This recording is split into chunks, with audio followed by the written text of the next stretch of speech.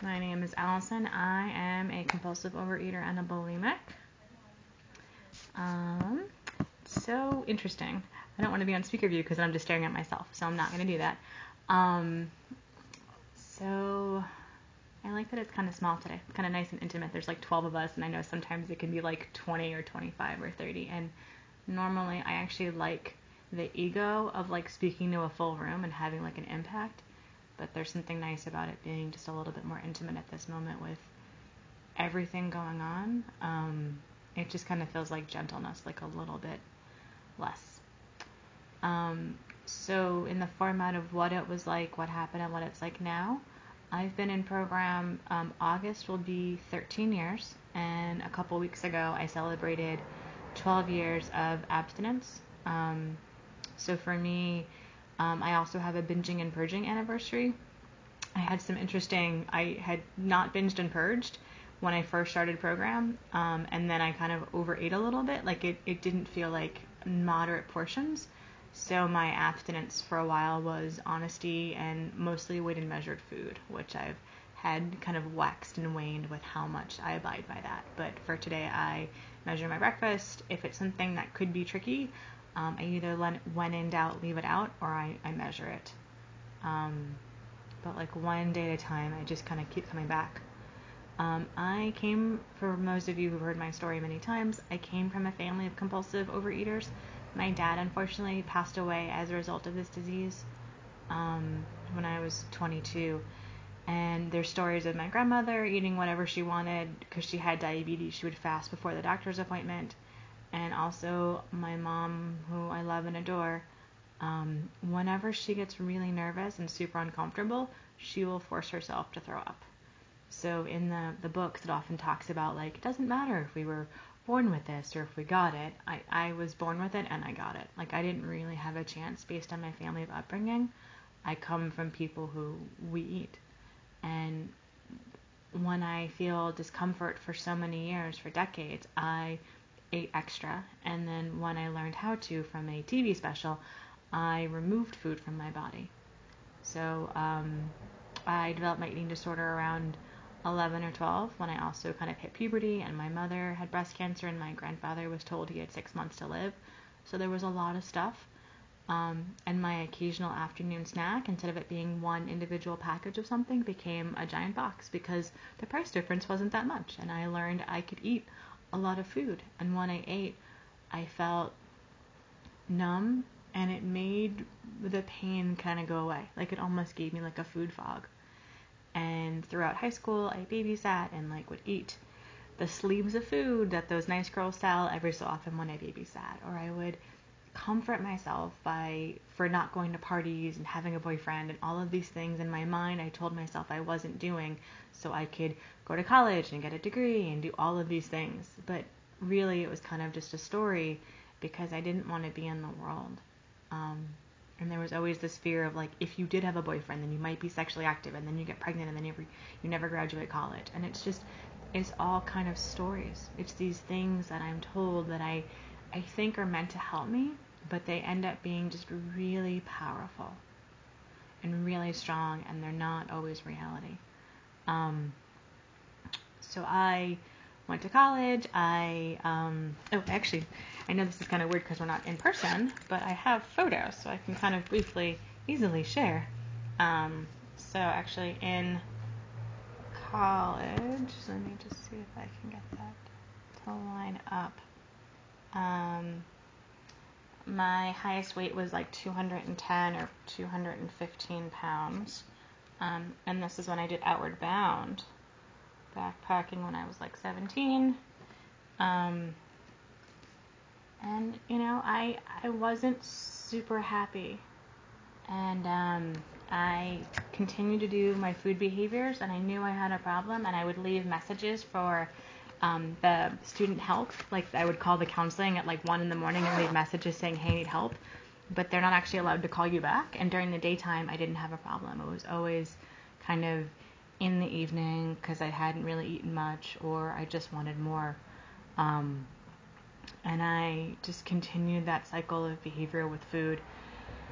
After graduating college, I took a job selling cars and had an inappropriate kind of relationship, if you can call it that, with my like married boss, who's only a few years older, who took advantage. And I knew I had a problem, and I joined a support group, and my therapist actually had told me about OA, and she was a member, and I didn't want to do it yet. I went to my first meeting when I was 15. My dad took me. I still have his for today. So he was an OA member who did not really get recovery. I think I have one of his notebooks. He only worked like step 1. But when I sold all my stuff and moved out to California because I was doing a geographic, it only took about a week or 2 before I was throwing up in the toilet in the apartment I was in. And there happened to, thank goodness, be a meeting about 4 blocks away on Sunday night that I went to.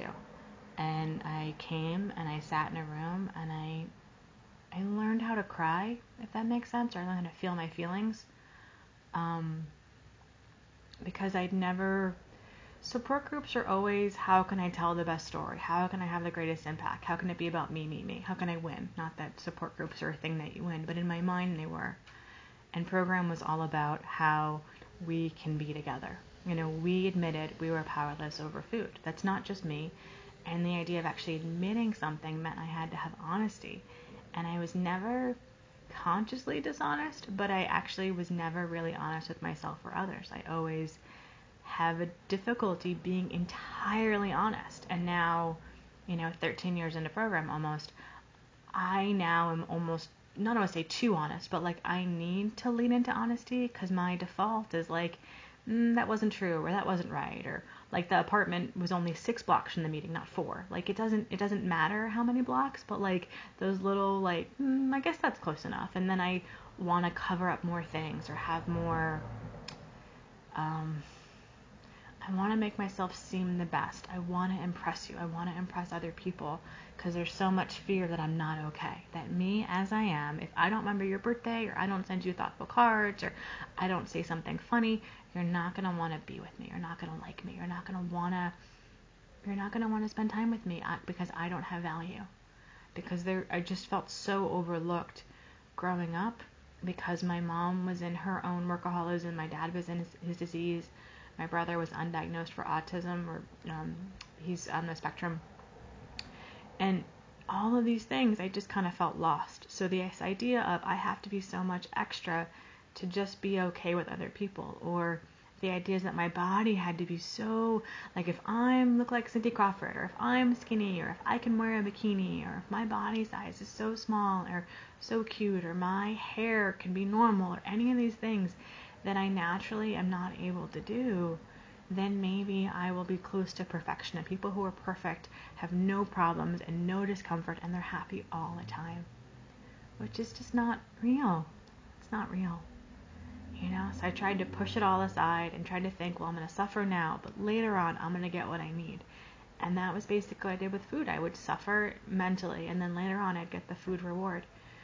And I moved out here, and I tried doing the program. I got a sponsor temporarily, and my first Halloween, I was like, oh no, I'm so drunk, so I could binge and purge. Like I was looking for a way out, and I went to a meeting, and my then sponsor was sharing, and afterwards I went up to her and was like, oh my God, would you sponsor me? And I called her, and it was okay, except I wasn't really doing the steps. I said I was doing step 4, and she asked me what question I was on, and I was like, I don't know. And she's like, okay, don't lie to me. Don't lie to me. Like, this is all about you. Like, I don't get anything out of this if you're not being honest with me or with yourself. And I started working a program, and I started going to meetings. I did 90 meetings in 90 days. I went to Unity Day that year in January, and I went basically 7 months straight.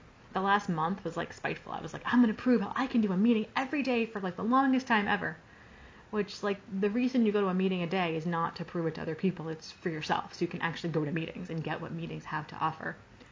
That was beyond me. But sometimes our character defects can help us in that way, like keeping us strong and keeping us coming back. But by going to those meetings, I saw people's faces, and I had willingness to, like, do service, because I was afraid you had to do service perfectly.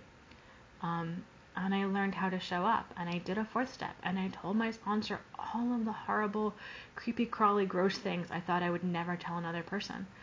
I one time made, those frozen pizzas. I made it in a frying pan at home when I was like either 7 or 9, and I burnt it, and I was so embarrassed. I like hid it in this bag under the sink, and like no one ever knew about it, and I threw it away. And that like stayed with me for like 20 years. Like I'm sure my parents didn't really care, or if they noticed, like they may have told me, but like in my mind I was like the worst human being ever because I was doing these things. I stole money or stole candy, or I misused my discount. I did all of these things, and when I told this other person, she was like, okay, thanks for telling me. Like, it was not the earth-shattering thing of, like, I wasn't going to be dragged off by the police or, like, put in a mental institution for all the things I'd done. She was like, okay, thank you for sharing that with me, or I have similar experience with that. Like, when I want to say either 9 or 11, like, I stole my brother's Playboys, and I was so embarrassed, and my mom wrote me a letter at camp, and I remember not being able to handle it. And, like, this idea of I'm the only person to ever do this. And like I've had sponsees share things with me, and I'm like, oh, okay, I've got that. It's like this cool checklist of like, oh, I'm not sure if that's why higher power gave me these things, or these things happened, or this person's in my life, but like when I have these things, it's like I have it so I can help share the message with others so that they realize that they are not alone. Because loneliness is really what this disease is all about, is like there's no point, it's never going to get better, no one else can ever get you. And this whole idea of we are admitting we are powerless. I cannot win. There are certain food items I cannot win. If I am in a ring with them, they're kicking my ass, pardon my French. Like, they are going to beat me up. I can't do certain things. So for today, I don't. Because I am powerless over food. And my life became unmanageable that I couldn't handle things. Sorry, there's a crazy person on the street, which I'm powerless over. Like, it's amazing, actually, that I can be powerless over my mom, my dad who's gone, my husband, people on the street, coronavirus, COVID, my job. There's so much stuff that is not mine for today. I don't have to have the answer. I don't need to manage it. I have moths right now. I'm powerless over moths. Like, they're going to do what they're going to do. They're going to make more of them, and they'll be here, and I smack them, and they're going to be there. That doesn't mean I can't do footwork. But I am powerless over what has happened. I didn't cause it, I didn't create it, and I can't cure it. And like, this program is all about just showing up. Just like for today, how can I be honest? How can I eat my food? And what I love doing personally, I make batch food. Like when I measure out breakfast, I measure out 7 days of breakfast. So that way every morning I don't have to think, because I'm such a procrastinator and I don't want to do it. So if I do it all at once, it's the same measuring cups anyway, it's the same food, I do it. I have a routine. I go to certain meetings. I have home meetings. I have people I see and I care about and I reach out to. I'm honest. I have a sponsor I talk to every day, and we're working the big book. I have sponsees I talk to. I do writing imperfectly. I've been trying to do it almost every day during COVID, just so I can have a journal to keep track of what's going on and to help me with my resentments. For the past couple weeks, I've been meditating every day, which has been really strange because for so long I didn't want to. Like, I didn't want to be a person who meditated. I didn't think I needed it. And I don't know. For today, I'm just trying it. And tomorrow, if I don't do it, that's okay. Other things that kind of work for me, I try to go to bed at a reasonable hour. Try not to be up past like 11:30. I try to make sure dinner is over at a reasonable time. I don't need to be eating after 9 p.m. for me. I try to have self-care. And for me, sometimes that means being aware of when am I getting my period? Am I taking care of myself? Do I have what I need? Because for so often, I didn't want to have body needs. I would just ignore them. I didn't want to brush my teeth. I didn't want to wipe parts of my body. I didn't want to think about this, so I didn't. And I'm not sure if part of me was looking to make an impact on others, but like, for today, I want to be a person who's showing up in the world and is kind and loving to my husband. I don't want to have him have to deal with that. And it's also self-care for myself. And something else higher power was totally in charge of, my romantic life. I joined this program not knowing how to be a woman in the world, and I learned how to like not date someone for a while. That was kind of amazing, having time not putting myself out there so I could take care of myself, and then dating one date at a time. Because as soon as I met someone, I'm like, where's this going to go? What's going to happen? What's the next thing? And like literally one date at a time. Just, do I want to see you one more time? Yes or no? And then also checking in, what did I want to do romantically? Like I wanted to have boundaries because I didn't trust myself. And for today, I've been with my husband. It'll be 7 years in October, which is absurd to me. But like one day at a time, I'm trapped in this apartment with this other person who I like almost all the time. We spend 22 hours a day together, other than sponsee calls and meetings. or when we're in the bathroom. But like, I like him. I need a program to help me be a person in the world because I can't eat the way he does. We have like 3 containers of ice cream in our freezer right now. I'm a person where ice cream never survived a night in the house. He could have 1 spoonful and then be like, okay, I'm done, or like part of a cookie and then leave it behind. Like I don't want to say I've never met a person who's like that. I could never be a person who doesn't finish the thing in front of me. I have difficulty. If there's a portion, I want to finish it. But that's like, for today, I need a higher power who can help me. So I just wanted to name that I appreciate all of us being here and taking the time for our recovery.